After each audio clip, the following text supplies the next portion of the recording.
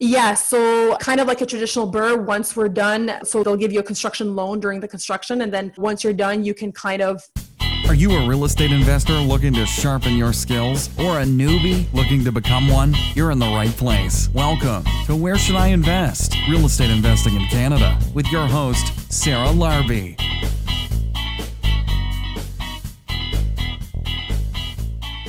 Hey everybody, Sarah Larbi here. Do you know what a BRRRR stands for? I bet you think, well, it's a buy, renovate, rent, refinance, repeat. This podcast, though, is a BRRRR on steroids. It actually stands for, in this case, build, rent, refinance, repeat. And that's what my guest, Natalie Cloutier, has been able to do successfully with her husband. And this is probably one of my favorite podcasts when it comes to how much insight, how many tips, suggestions, breakdown of how to do this process. Thank you, Natalie. I mean, this was so insightful, and she really is able to share a ton about the processes. I mean, we could have kept talking for hours, but I'll tell you, this podcast is awesome. And she's been able to use the BRRRR strategy, build, rent, refinance, repeat, and has done so successfully in the Ottawa region. And, you know, I'll tell you, if you are interested in doing a building your own fourplex or duplex or single family property, this is going to be a great podcast for you. I hope you enjoy today's show, and don't forget to leave a rating and review. Until next week, guys, see you soon. Natalie, welcome to the show. How are you? Good, Sarah. How are you? Good. We were talking a little bit before this, and we were speaking in French. So you are also a francophone, bilingual as well. Yes. Tell us a little bit about your background and where you are from, and we'll go from there. Yeah, sure. So I'm from Ottawa, east of Ottawa, and my husband and I met in college. We studied architectural technology. So we have kind of a background in that, and we have a background in construction. So it's a very French community, but it's also very bilingual. So we do new builds. We invest in long-term rentals, but we build them from the ground up instead of doing the traditional BRRRR. So I still call it BRRRR, it's just that it's a 3R BRRRR instead of a 4R BRRRR, and it's basically just build, rent, refinance, repeat. So that's our strategy. It's kind of a different take on it, but we love it so far. It's definitely more labor intensive, I guess, but it's been very good to us. So that's our kind of summary of ourselves. That's cool. It's like a BRRRR on steroids, right? You're buying your building, you're renting, and then you're essentially refinancing to repeat it. Exactly. I think that's really cool. So me personally, I actually have 3 pieces of land. I'm doing that on starting in February onwards. By the time this airs, we'll be in it. How did you get into the the BRRRR on steroids? How did I get into it? Yeah. So we actually started with a new build loan for our own home. So it's actually a lot easier to do this if it's for your primary residence, and it's a lot more difficult to get lending when it's for an investment property, obviously, because as it always is. But we did this, we weren't planning on getting into investing at all. So when we graduated from college, we bought a condo, like a basement condo, a really cheap thing, and 4 months in, we realized, okay, we are not condo people. Like, we want a garage, we want a yard. So, but we didn't have any money to ourselves. Like, we had just graduated. We didn't have any bad debt either, but we didn't have any money. So my parents kind of told me about this loan that they used to do back in their day, which is called an auto construction loan. That's in the French world. And I'm not sure if it's the same in English, because we use La Caisse Desjardins. So of course, very French institute, but they're very good with new build loans. And what they do with that loan is basically they will, let's say you get your plans drawn up for your house, and you'll get it valued, they'll get it appraised, and they'll say, okay, for easy math, the home is worth 100K. So they will lend you 80% of that value, and it's up to you to build it for that amount. So you basically have to replace your down payment with your labor. You have to be able to build that with your labor so you can save enough money to use the money that they're lending you. So excuse me. So basically it's a way to replace your down payment when you don't have any money. It's, like I said, it's a lot more labor intensive, but excuse me, but it's definitely a lot more lucrative. So that's what we did. We bought a piece of land and we were able to get the loan for the land incorporated into the loan for the construction.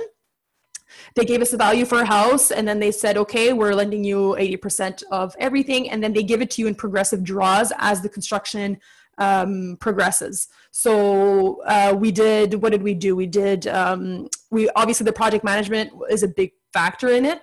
And then we were able to do all our drawings because we studied in architecture.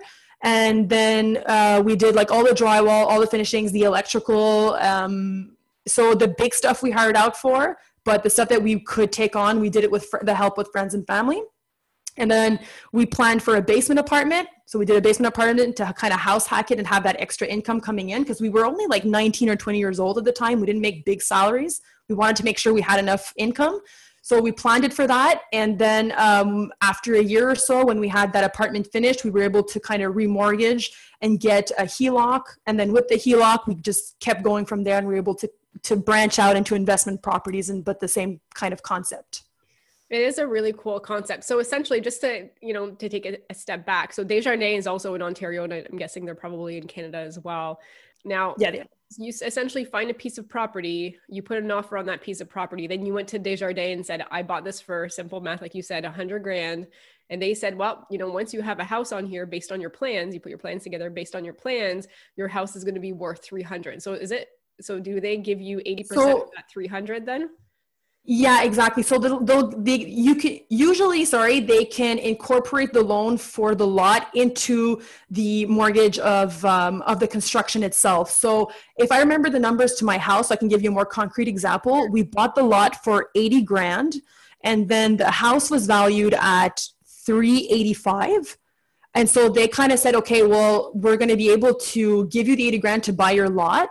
And that was kind of part of the first progressive draw. It's a little complicated to explain, but once you're explained to, like, I'm not a financial person, so I don't have all the right terms. So they put that $80,000 kind of part of that first draw. So you're able to start the construction, and then you might have to put a bit of your own money down to get the ball rolling from there, and then to get like your permit and start digging and all that. But then once they go back and appraise to see how far you've gone onto the construction, well, then they kind of reimburse you and they pay you back, and then you keep going up until you're done with the construction. And hopefully, if you build conservatively enough, you're able to do it for the exact 80% that they give you, right? Yeah. I don't know if I answered your question well. Yeah, no, that's good. So it sounds like a mortgage plus improvement, which a lot of lenders have that, right? So you're doing the renos, and then at each stage of the reno, they come and see you're at, a step further, then they do the draw, they give you the money. So you have to have a little bit of money up front, but it sounds like in this case, they probably loaned it to you to begin with, and then you went from there, which is awesome. Yeah, exactly. So that is a really cool concept. So you built this secondary unit, that property that you moved in, house hacked, built a secondary unit. Let's fast forward to today, and what does your portfolio look like today?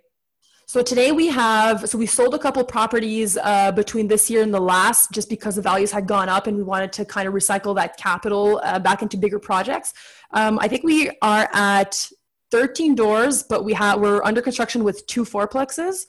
So we have a couple duplexes, including our house, and then we burred like a traditional burr last year. So that was our first renovation. So yeah, 13 doors. We should be at 20 doors by the end of the year, by the time the constructions are done. And now we're going to take a quick break to hear from one of our sponsors. Hey guys, just want to take a quick moment and introduce you to a key member of my power team. Dylan Suter is my realtor who's been working very hard to find me amazing deals. And Dylan, I'm a big proponent in working with realtors that are investors, and Dylan is truly an investor. Welcome, Dylan, and thank you so much for being a sponsor. Tell us a little bit about yourself. Well, I want to first thank you for having us as a sponsor. We're really grateful to be working with you and all of the support you've given us over the past couple of years. So thank you so much for that. And our focus as Elevation Realty is to focus our attention primarily on real estate investors that are looking to replace their active income with a passive income and go enjoy what they like most, such as time with the family or up at the cottage, whatever it may be. So what we do is we focus our attention on creating a plan specific for each client, whether that is something they want to have 5 properties in 5 years and be able to sit on them for 10 years and then sell them and retire on the equity, or if they're looking to scale their portfolio and retire in the next 12 months, we can look at doing that as well through joint ventures or Airbnb short-term rentals. We can talk through buildings, buy, renovate, refinance, single-family purchases, and the list goes on. That's awesome. Now, Dylan, if people wanted to reach out and get help from you, where can they go? They can check us out online at www.elevationrealty.ca, ELEVATION, realty.ca, or they can email us at info@elevationrealty.ca, give us a call or text at 905-592-4220, or check us out at The Right Club or other meetup groups that we're usually at as well. Amazing. Thank you so much, Dylan. It is awesome working with you as always. And now back to the show. And now back to the show. Awesome. So is it fair to assume that since you started and you got the HELOC, you've been essentially using the lender's money to be able to scale to what you have today? Yeah, so kind of like a traditional BRRRR, once we're done, they'll give you a construction loan during the construction, and then once you're done, you can kind of remortgage for the full value. Once you have your leases signed and everything, you can go back and say, okay, like it worked, the construction is done, it cost me this much to build, and now you can, because to kind of explain, when you're doing your appraisal, if anybody is familiar with the appraisal process, you have to go through the cost approach, the market value, and then the income approach, right? So they give you 3 different kinds of value. And usually what they'll do is that the bank will only give you 80% of the cost approach. So you're getting a lot less, but then once you've got your leases signed and they can kind of confirm the income approach, well, then you can go and get your mortgage for 80% or 70% or whatever the LTV that they're willing to give you for the full value. So for either your market value or your income approach, depending on the bank. So that's essentially refinance. And you can get, maybe your property, even though they said it might be worth $385, it could be worth $500 when it's all said and done and you've got leases in hand. So at that point in time, it just sounds like a regular appraisal. Right. So like if I can give you an example for one of the fourplexes we're doing now, this one was appraised, the market value was appraised at, I think, about $1 million. And then they said, okay, so the cost approach is I don't remember the numbers exactly, but I'll just give you it was about 600 something. So they gave us 80% of that, and we're building it for that amount. So my husband's in there and I'm in there sometimes too, to do a lot of the work ourselves. And then when the construction is done, we've got our leases signed. Well, then they'll be able to give us the 80% of that initial market value loan of the $1 million. So then, if we decide to go up to that 80%, which we probably won't because we don't want to be leveraged too high, we want it to cash flow well, we'll just go pull out what we need so that we can put it on to the next one and always kind of roll over that money into the next projects, maybe do bigger projects. We've also paid down a property to have a large HELOC on it so that we can always use our own HELOC to roll it over, make things go quicker, or to buy lots cash when the deal comes up. You can just kind of jump on it, not have to wait for the financing approval. So that's kind of how we're doing it. We're constantly rolling over that money into the next projects. You're doing the repeat stage over and over, which is awesome. Yeah, exactly. Have you always worked with the same lender then, or have you maneuvered around over the years? No, so we've always worked with the Desjardins, and we've been told that they have the best type of loans. They can be a pain to work with though, like I'm not gonna lie, but so far, we went to see another broker like in downtown Ottawa to see if she could do something better once. And she basically said, they are the best people, the best institute to work with for a construction loan. Not many banks are, because it is a bigger risk type of loan, right? They don't have anything to fall back on if something happens, if the construction doesn't go well. You can't really easily resell a half-built property. So it's definitely a bigger type of risk.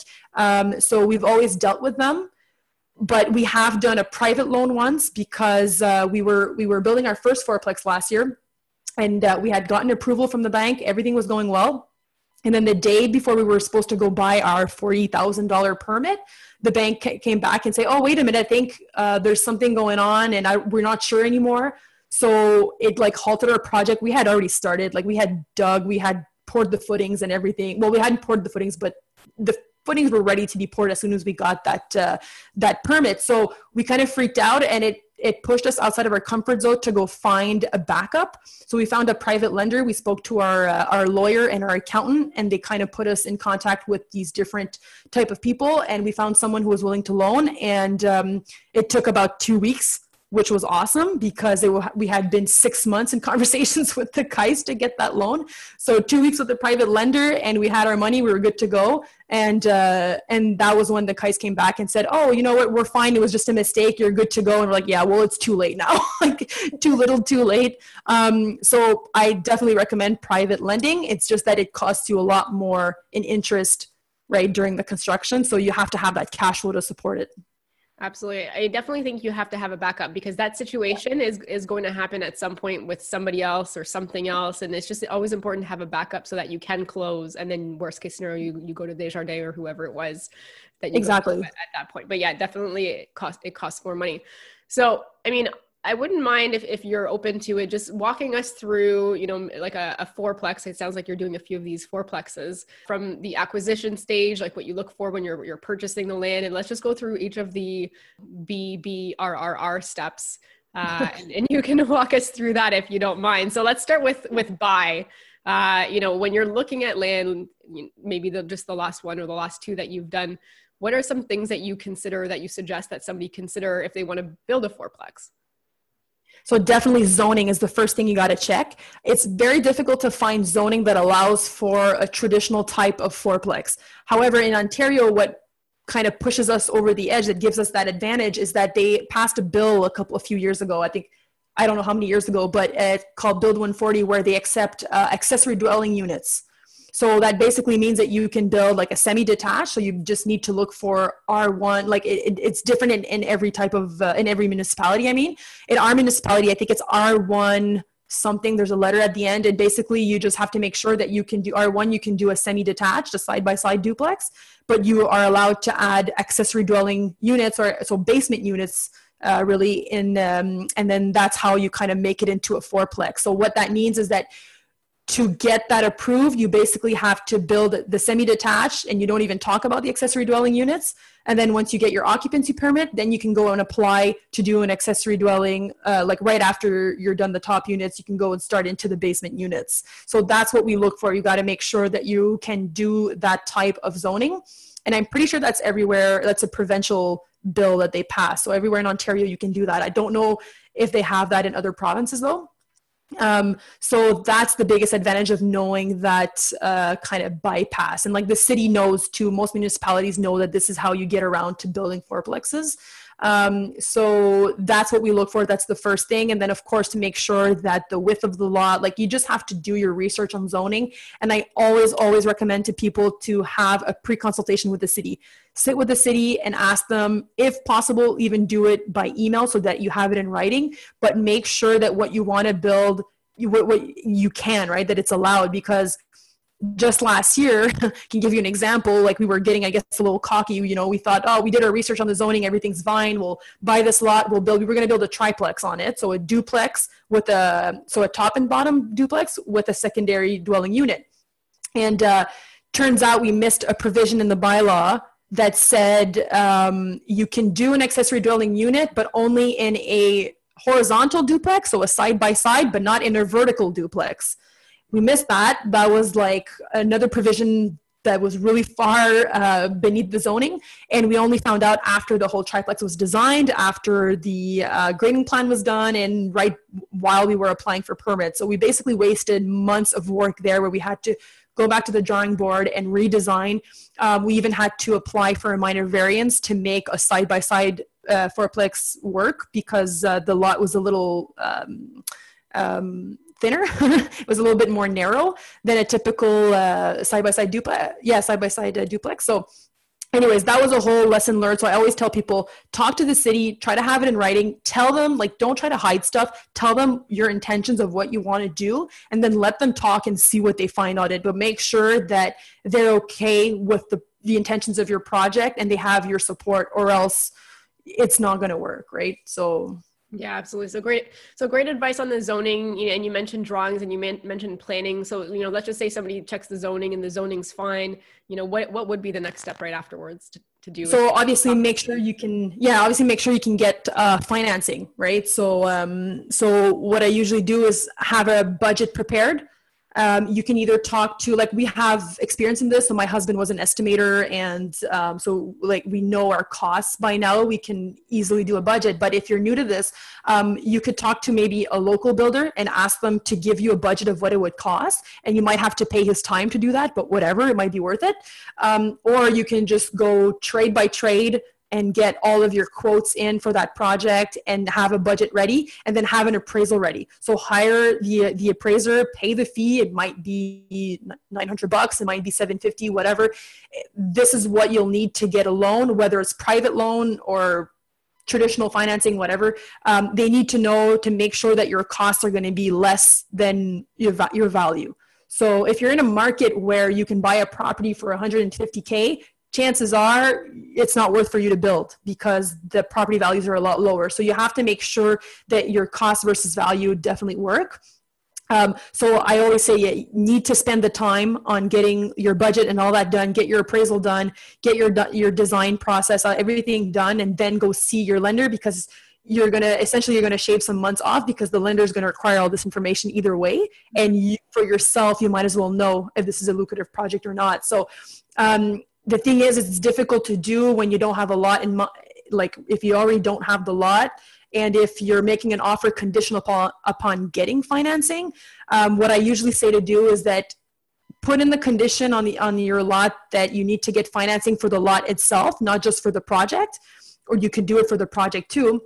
But at least this gives, even if you have the cash to buy the lot, put in the condition and have the conversation with the institute, wherever you're getting your loan from, because it'll at least get the ball rolling. You'll be able to know what kind of stuff they're going to be looking for out of it. And then you'll be able to tell them what you want to build. So you just have to make sure that you can get it done. And in worst case, buy the lot and make sure that you can sell it again. Just don't overpay for anything, especially these days in this market. People are overpaying, I find, for a lot of stuff. Although maybe not, maybe the market will keep increasing. Just try to keep the emotions out of it and stick to your numbers and stick to your gut. If you lose it because somebody else is willing to bid higher on it, maybe you should just let it go. So try to keep your numbers as low as possible, because if you spend too much on your lot, it's going to make a huge impact on your construction costs and your cash flow down the line, and it might not be a good deal anymore. Yeah, no, absolutely. Great advice. I mean, the other couple things I can think of is if you're like in an environmentally protected zone, or like a flood zone, or some of those things, like would be, in addition to seeing, could you build a fourplex on that? There's probably some things with the land that you've got to make sure that you're not, going into certain types of lands. Just, is there any feedback that you can give us on that? So it's definitely a good point. Usually you'll have that kind of impact if it's a commercial lot, because a commercial lot, you'll have to do those environmental impact studies to get permits or whatever, even just to get financing. If the lot is residential, and if it's typically like, if it's in a good zone, like a residential zone, you should be fine. Plus you'll be able to kind of, you'll be able to know if you need any of that stuff just talking to the city when you're doing your pre-consultation with the city. So that's part of your condition when you're making an offer on the lot. It's to make sure that you can get a satisfactory building permit, and you basically just say, I want to build this. What kind of issues do you see with this, and what kind of hoops am I going to have to jump through? And that's where I say, let the city talk and let the city find out what would happen. So if you do have to do all those environmental studies and all that stuff, they will tell you, and then you'll know if it's worth it or not, because environmental studies are a huge, huge cost, and definitely try to avoid those unless you're building a big, like a 12 unit or something, then it might be worth it in your soft costs, right? Yeah. And if phase one is different than a phase two environmental, right? So, I mean, once you get, like, if it doesn't pass phase one and you're spending, I don't know, 20, 25 grand doing a phase two, I mean, that's when you might want to say, this might not be worth it, depending. Exactly. Yeah. And chances are, most of the times, if you're just sticking to small multifamily, any type of environmental study won't be worth it, your time and your money. So it's worth it, like I said, for anything like in bigger multi-units. We're looking at doing bigger multi-units too, and we know that this is the type of soft cost we're going to have to put up. But I've never had to encounter that for a small multi-family. Okay. No, that's right, right? Because there's residential and there's commercial criteria. Yeah. So you're, in the SMART, you're doing this, you've got the background, you've got the education. Somebody that's starting out, who are some of the key people they need to have on their team to do a build? Like, so for example, when you're doing a renovation or you're doing a conversion, a BCIN designer is going to be great because they can do the drawings, the permits, they go to the city back and forth. Contractor, like, who are some of the key members on your team? You've got the lot, it's been approved, what do you do next and who do you bring on to help you?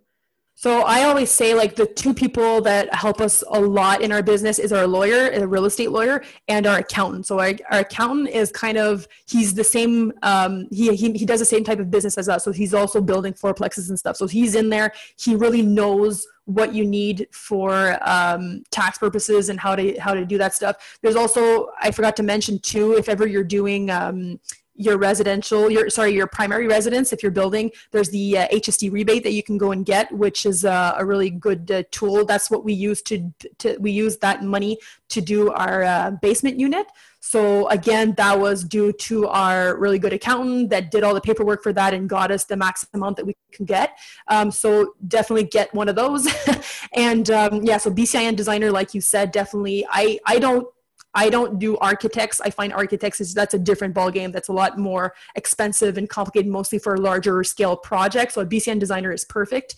And then if you don't have a lot of experience in construction, it might not be a bad idea to talk to a contractor. Maybe even if you're planning on doing a lot of the work yourself, it would not be a bad idea to maybe ask to shadow that contractor for a few months to see how he does. And you might even have to pay him for his time, because he has to teach you, but it could be good because jumping into construction, if you're planning on doing it yourself and you've never done this before, is definitely overwhelming. It's not too bad if it's your own home. I feel like you can figure that out, but when it becomes a fourplex or anything of the type, there's a lot of stuff to think about. There's a lot of stuff that could go wrong that you need to maneuver through. So so far, a lot of the people that we've spoke to that have never done this before usually hire a project manager, someone like ourselves, who can take on the project. They pay us a fee and we take care of the build. And then they obviously their costs are a lot higher because they have to pay the fee, but they shadow us at the same time. So they know what we do, they learn from it, and then they can take on the next one after that maybe. So I would recommend that. And what else? If you don't have any rental properties, if you've never had rental properties before, get in line with the laws about that. Try to know that too before you get into it, because it's in Ontario, tenants are very protected. So you have to know your stuff.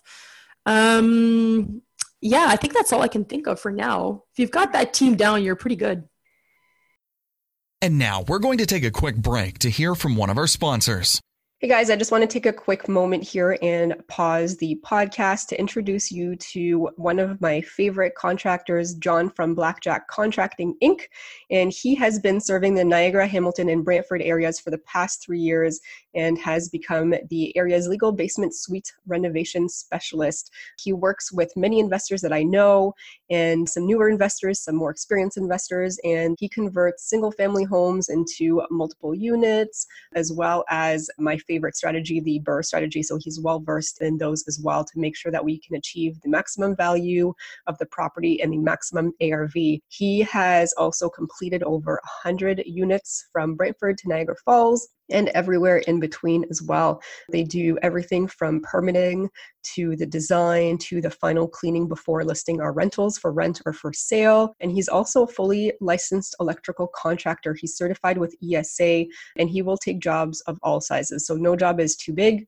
He's done a complete guts really from the ground up. So super impressed with his work and what he's been doing for fellow investors that I know as well. So if you wanted to reach out, his website is blackjackcontractinginc.ca, and you can ask him whatever questions you have. You can also reach out to him Instagram, which is at Blackjack Contracting Inc.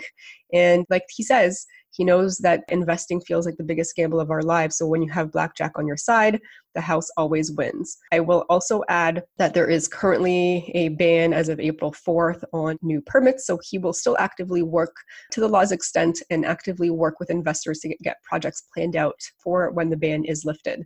So that way you're not necessarily waiting and waiting and waiting. So guys, 100% I recommend blackjack contracting. I will say that finding the right contractor is sometimes a hassle, and getting a good one that works with investors, that understands the numbers, is going to be critical in our success, especially when doing the BRRRR strategy.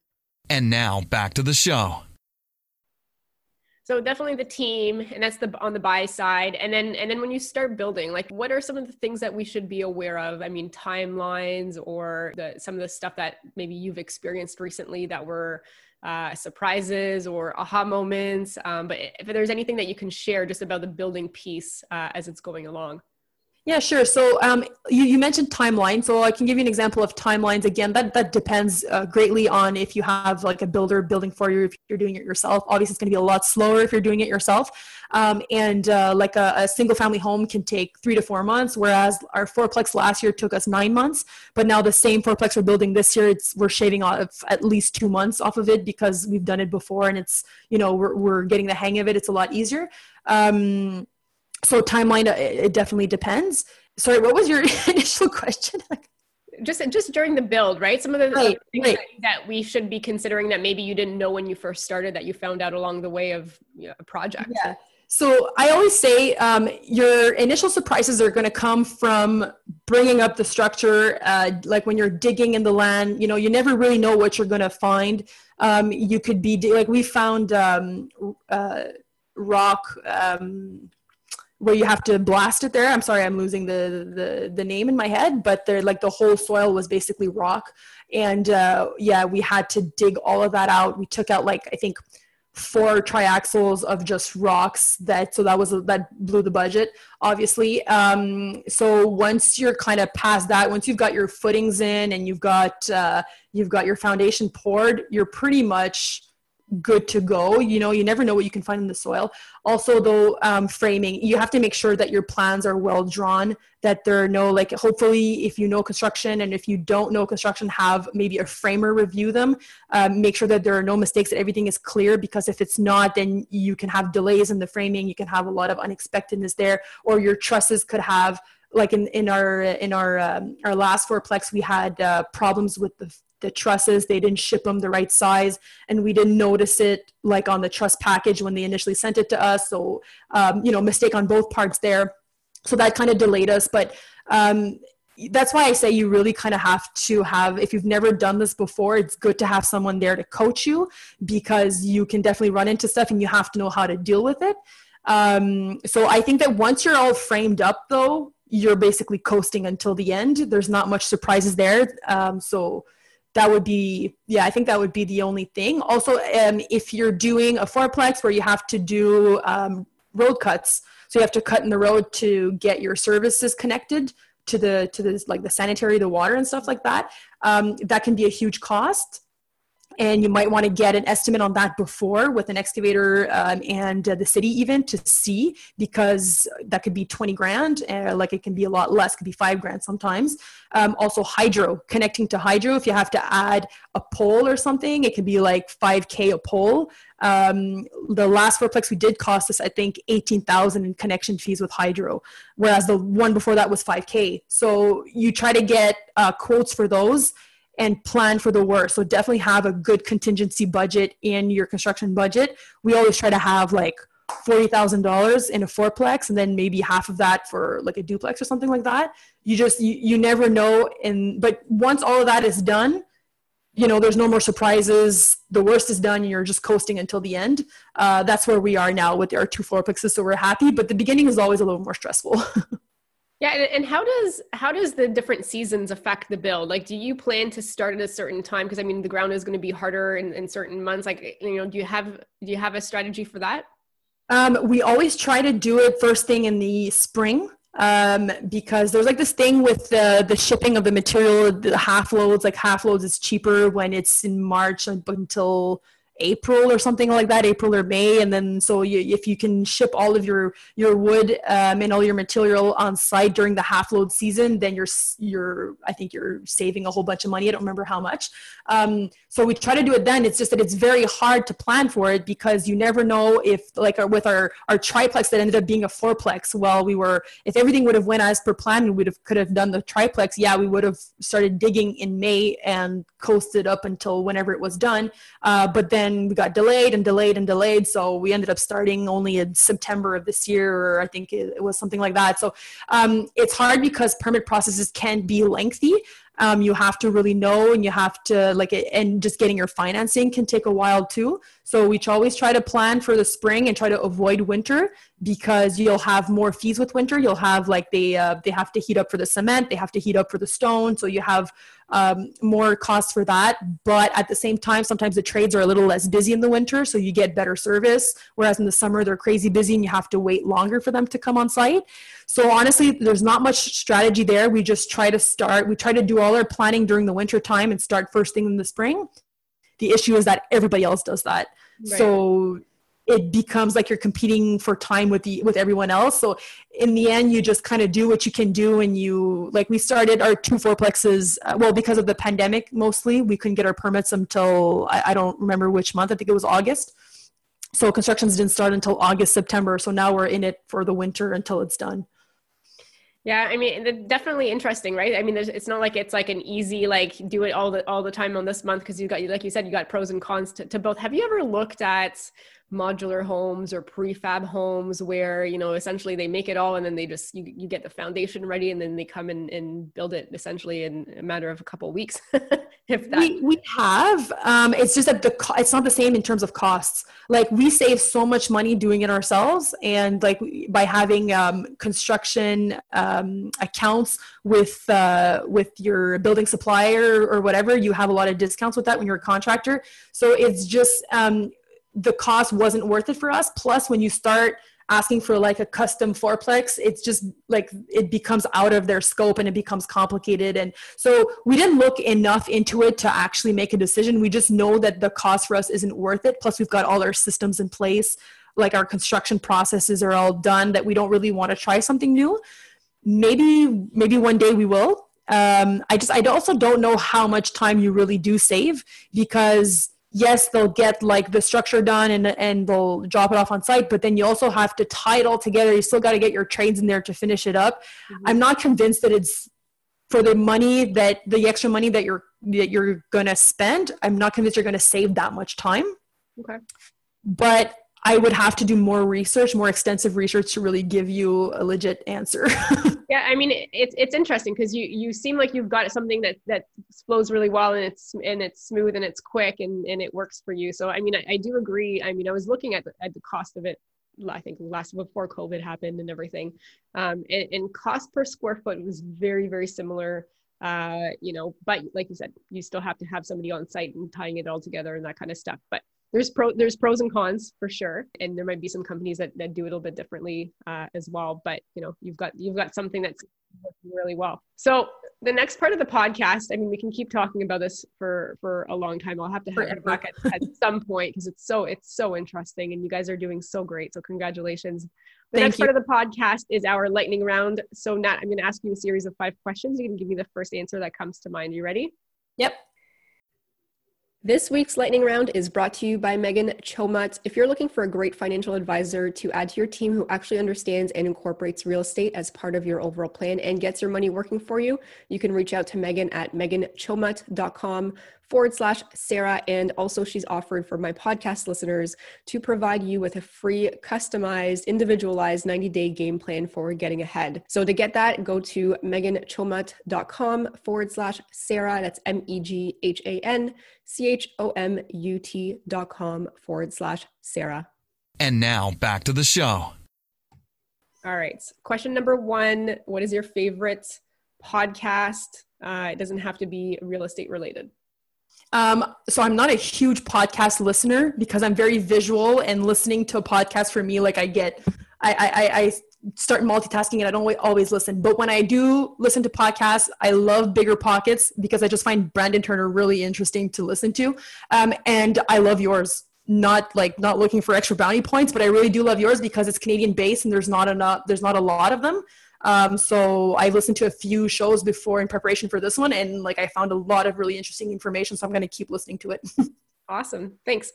Question number 2, what is your favorite real estate investing book? I love the Don Campbell books, the real estate cycle, the secrets of the Canadian real estate cycle. I love that one because it kind of put us in perspective of preparing for a market crash.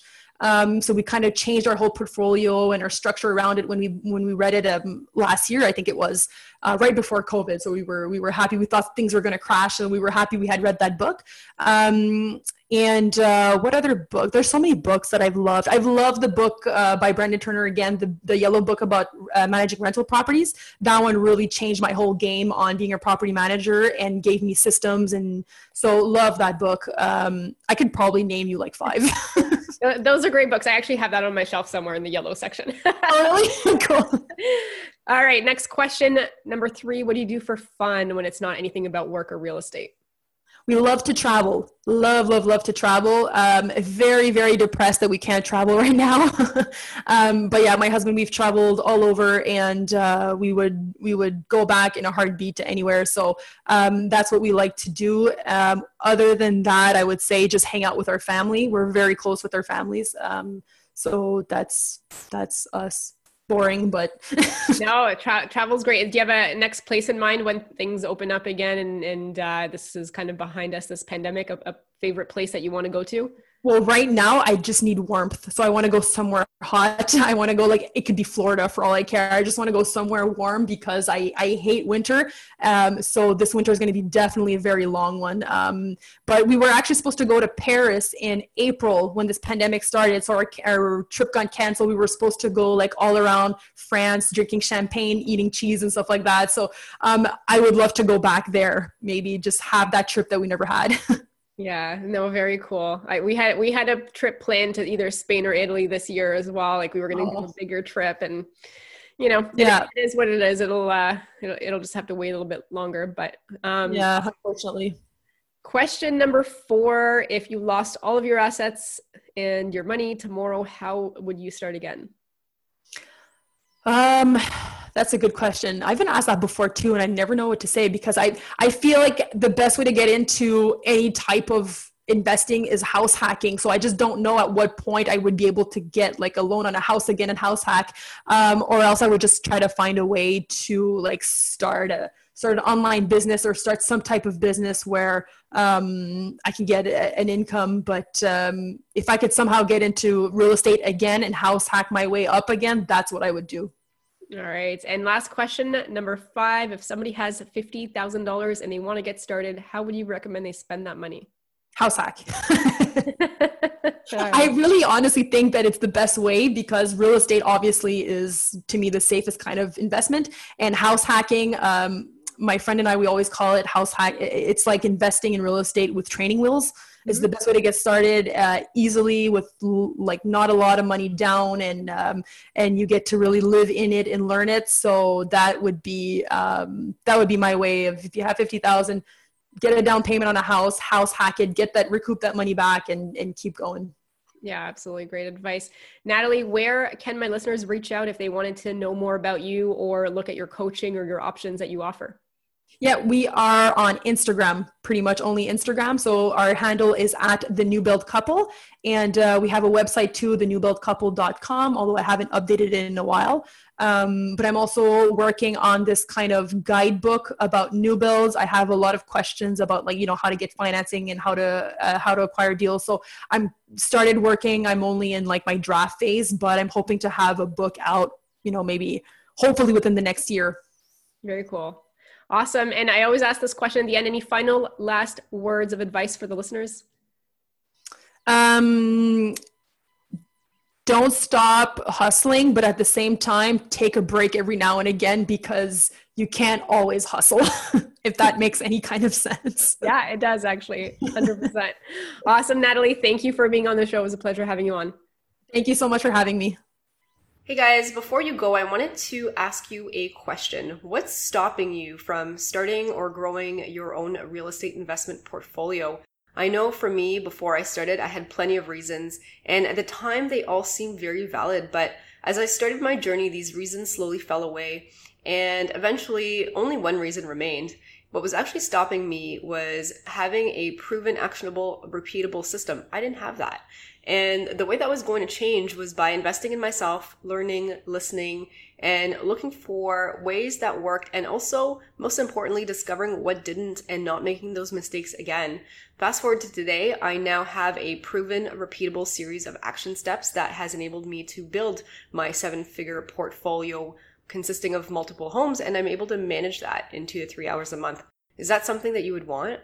Well, I've actually taken all the knowledge I've accumulated and put that into a comprehensive step-by-step online program. It's called Rise, and it's a program that will help you from where you are now to where you want to be faster and with less of the headaches that I had. So it consists of all the templates and the resources that I use, plus over 40 instructional videos that you get lifetime access to for just a small one-time investment.